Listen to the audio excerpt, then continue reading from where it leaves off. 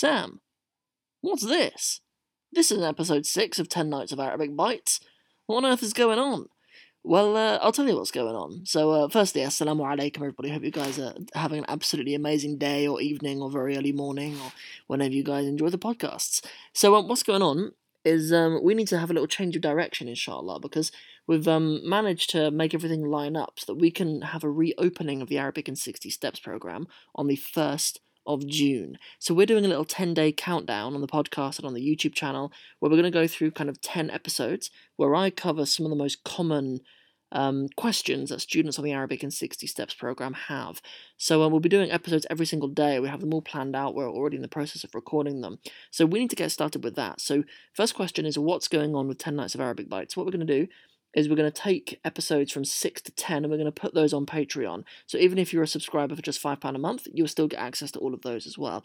Because we need the space on the podcast and the YouTube channel to move on to this 10 video series as we count down to the 1st of June when we can reopen and take new students.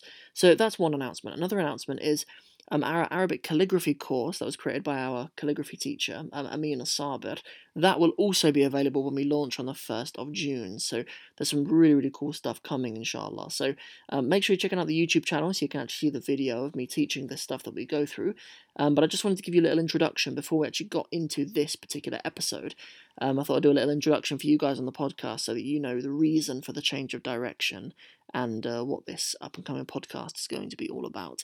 So I believe that's everything for now. Any other announcements I'll put on Instagram, so please follow us at Arabic in 60 Steps on Instagram. But that's a plenty long enough introduction and ramble from me. So without further ado, enjoy the episode.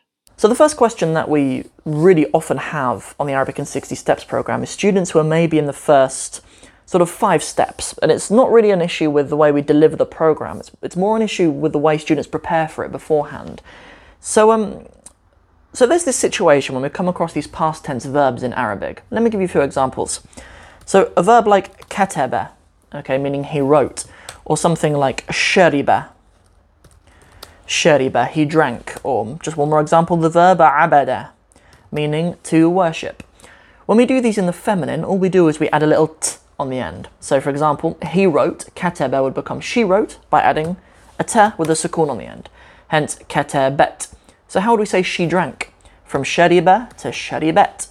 How do we say she worshipped? From abada, he worshipped. You guys guessed it? Abadat. So then when we add like a female person afterwards, we call this the subject of the sentence. The one who's doing the verb. So if we're saying that the girl wrote something, and we use this verb katabat, and we want to say the girl, we have al-bintu, al-bintu, like this. We'd have katabat, and then the following word would be al-bintu. So there's this thing that we do in Arabic, when we have a sukoon before al, like that. There's a number of other times when we do this, it's to do with hamzatul wasl, when there's a hamza of kind of joining, like the flow and the melody of the Arabic language is really important. It's important that we kind of carry through these sounds from the previous word to the next word when we have a hamzatul wasl, a joining or a arriving hamza. And that's what we have at the beginning here on this word. So what we do is Arabic doesn't like to have a stop, katabat, and then al-bintu. We need to flow through some way. So the way that we join these two words together is that we replace that sukoon with a kasra. Hence, when we read this, we say katabatil bintu. So the girl wrote. Katabatil bintu.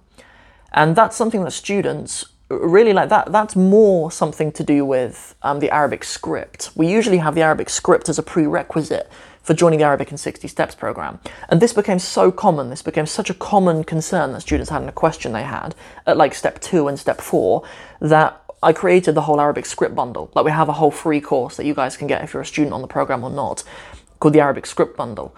If you want to get it for free, by the way, I'll leave a link in the description below. So you can get it for free by joining the Best of Stories. I'll leave a link to that below. Or you can get it as a bonus as well when you join the Arabic in 60 Steps program. Obviously, we're not open now. We're doing a 10-day countdown to it. So 1st of June, you can join the Arabic in 60 Steps program and get it as a free bonus as well. So Yeah, so this was so common that we actually created a new course for it, a bonus course, because so often students think they know the script and they've learnt the alphabet or something, which is good. Like that's a good chunk of the preparation you need to do for the program. But this is really common. So this is probably the most common circumstance when it comes up as a question for students, where we make it katabatil bintu. Or let me give you another example. Let's say the word, if we say like the Muslim woman drank. Okay, so we're saying sharibat, we'll have the word al-muslimatu. Not mislima, muslimatu. Good. So in this case, we can't have sharibat al-muslima. So we have sharibat al-muslima. Sharibatil muslimatu. In this case, we turn that sukoon into a kasra for the liaison of those words to join up together. Sharibatil muslimatu. The Muslim woman drank. As well, another thing I should probably point out actually is that, like in English, when we use the word drink, if we say, does he drink? There's an implication that we mean alcohol. That doesn't apply in Arabic. Like if I was to just say, sharibatil muslimatu, they'd be saying, you know, ماذا شربت? Well, what does she drink? You know, there wouldn't be an assumption that it means she drank alcohol like we have in English. Important that we point that out. So the next, the verb abadat. If we use another word just with el, another feminine word, let's say, you know, let's use the word, the princess. Al-amira. Al-amiratu. Al-amiratu. Abadat al-amiratu. So what do? We change that sukoon into a kasra. Okay? What we call this process of when we have that sukoon and a hamzatul wasl in this case joining together, this is called iltiqa'u sakinain. That's the term. Most of you who'll be familiar with that are probably people who've learnt it from tajweed, from the science of reciting the Quran. But the word for it, I'll write it out so you guys can see it. Iltiqa'u sakinaini. Iltiqa'u sakinaini. So that's actually a nice example of it. Okay, so we have the joining of two sukoons. The word iltiqa, the verb iltaqa, yaltaqi means to meet. So it's really the meeting of two sukoons. Good, and you notice here we don't say iltiqa'u as-sakinaini. We say iltiqa'u as-sakinaini. We bring that u sound through the l. That's what we do, right? And that's exactly what's going on with these previous examples where we say katabatil bintu, sharibatil muslimatu, and abadatil amiratu. That's what's going on. But the reason why it's an I with the previous examples is because there's a sukoon which we need to replace with a kasra. So with the verbs, that's the most common place where it occurs as a question. But it also occurs when we talk about, let me make a little bit more space down here. It also occurs when we use it with prepositions. So for example, there are a number of prepositions that end in a sukoon, like an, for example. So when we have an, and we would say, you know, about the girl, or about the princess, or about the Muslimah, or about the queen. Let's change it to the queen so we can just build our vocab a little bit more. So if we're going to have an il malika tu, we have the word malikatu, which is the queen.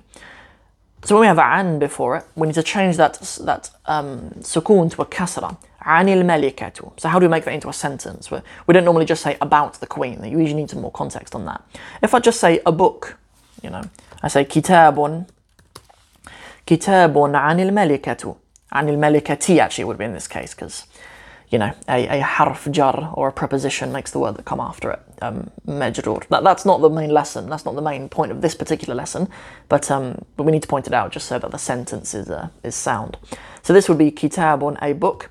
Anil malikatu, anil malikati. So yeah, good. So we need to change that sukoon on the an to a kasra to have anil malikati. So, and that's a rule that's applicable throughout all of Arabic. This isn't a lesson about feminine verbs and prepositions. It's a lesson about joining of two sukoons, and it can be a number of places. I mean, there are a number of reasons why we have it, but we come across them throughout the program. So maybe we'll do a separate video on that if there's a demand for it, because there are sort of 10 nouns that you can learn that will behave like that. There's a number of imperatives that behave like that. There's a number of verbs that are just used in the past tense that behave like that. So we can maybe go through specifically when hamzatul wasl is used, but that's not the place for this. This is just one very simple lesson on one of the most common mistakes and one of the most common little gaps in students' knowledge who join the Arabic in 60 Steps program, and a little hurdle we need to get over. So that's everything for this particular video. Please come back tomorrow because we're going over another common mistake and common question that students in the Arabic in 60 Steps program. Obviously, this is all part of our countdown to the relaunch of the Arabic in 60 Steps program on the 1st of June. So put in your calendars. All right, guys. See you guys in the next video. Assalamu alaikum wa rahmatullahi wa barakatuhu.